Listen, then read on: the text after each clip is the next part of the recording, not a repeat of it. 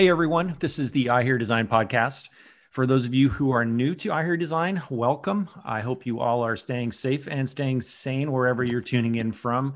My name is Robert Nieminen, and I'm the Chief Content Director for Interiors and Sources. And I'll be your host today as we talk about a material that I thought I knew, but as of recently, I've been proven wrong. And I'm talking about felt. And if you're like me, you may associate felt with, childhood arts and crafts projects or, Sunday school felt storyboards, things of that nature. And, as probably everybody knows in recent years, this material has really kind of taken off in the design of interiors for a number of reasons, which we'll get into later.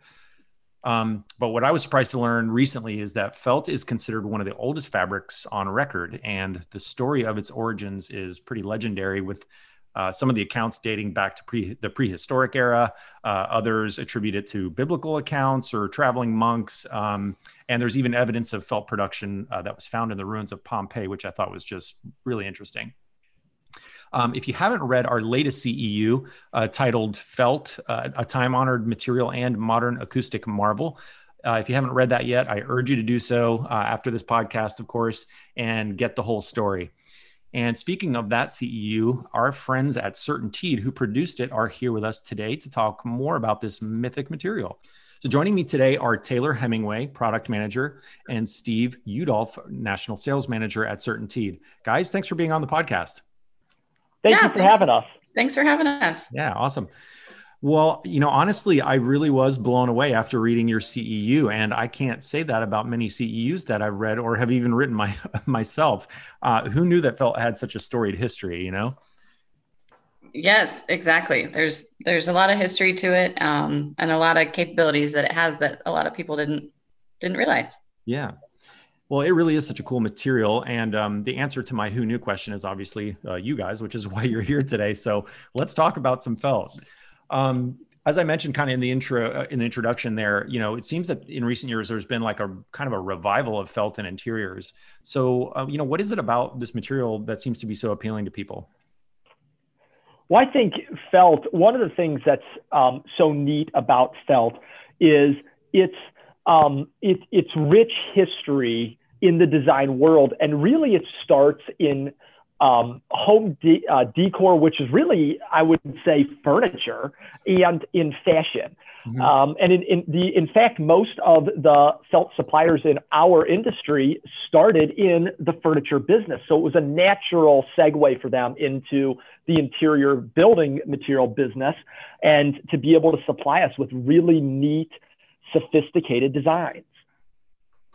Yeah, definitely. I was going to ask, what some of the drivers are behind its surge in popularity. I mean, is it mostly a textural thing or acoustic or both? I would say it's definitely both. The inherent properties of the product, being warm, absorbing sound, the feeling of it. It's just a very sophisticated material. And there's just so many opportunities and applications that it can be really successful in.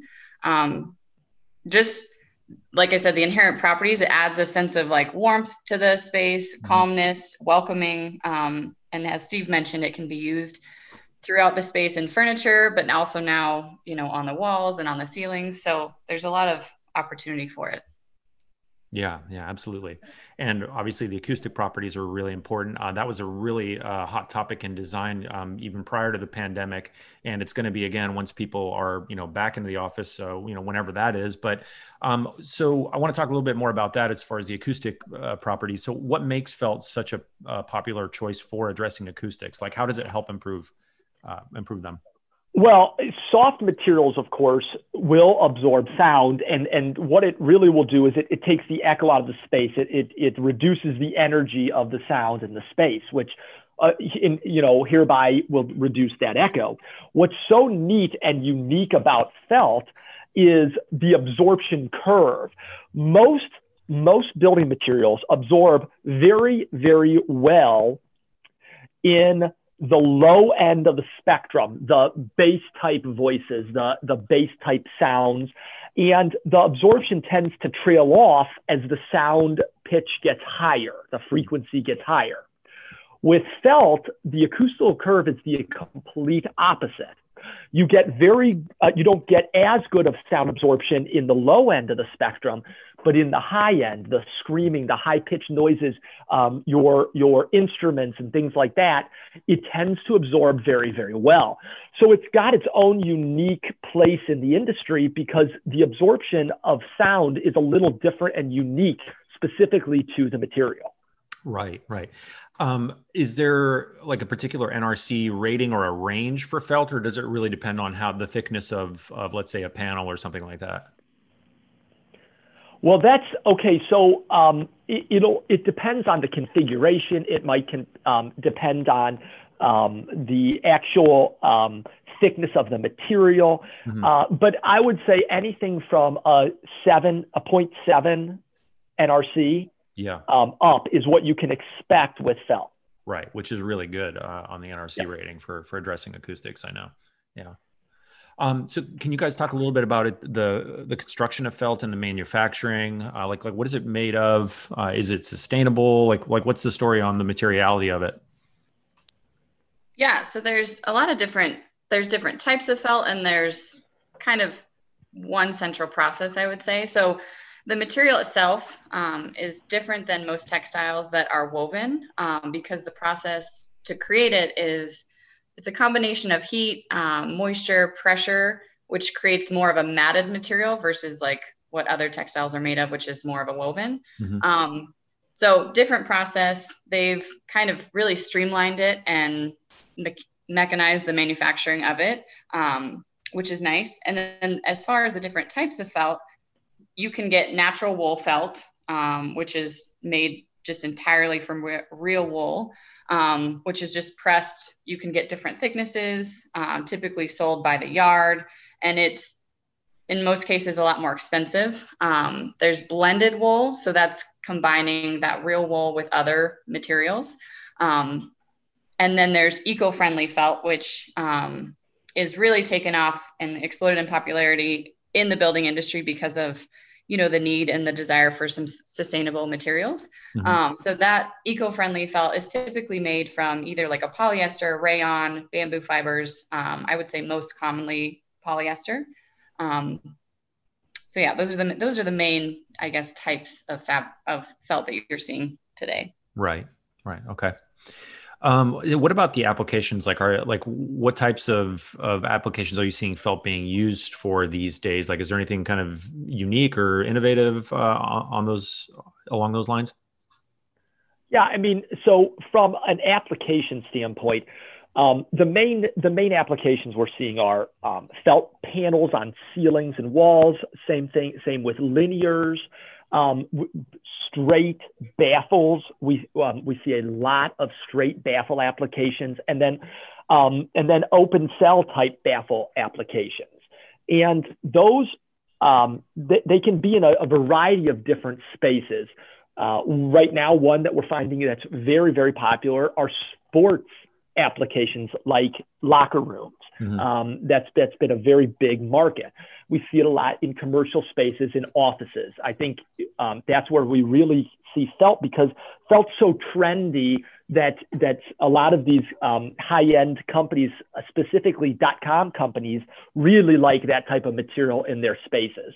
Also education, of course, because it is an abuse-resistant type of product, and so it goes, and a good noise absorber, so it goes very well in educational spaces. Right. Yeah, it sounds like an extremely versatile type of material that can pretty much go anywhere that you can think of. Basically, that's correct. Yeah. That's anywhere except outside. I would definitely not put it exterior. Yeah, definitely. Okay, that's a good point. Yeah. So what types of products are you guys developing right now with felt, like as far as CertainTeed goes? Is anything on new or that you guys just launched or are about to launch? Yeah, so I would say at this point we have a nice portfolio of felt options and a lot of different types of products. So one of them being rectangular panels, also large format panels. So products that can just install in a standard suspension system, easy access, lightweight, like all the benefits of, a standard ceiling panel, but with that felt on the surface, so giving that warm look. We also have some linear systems. So again, having more of a standard carrier system with panels that clip in.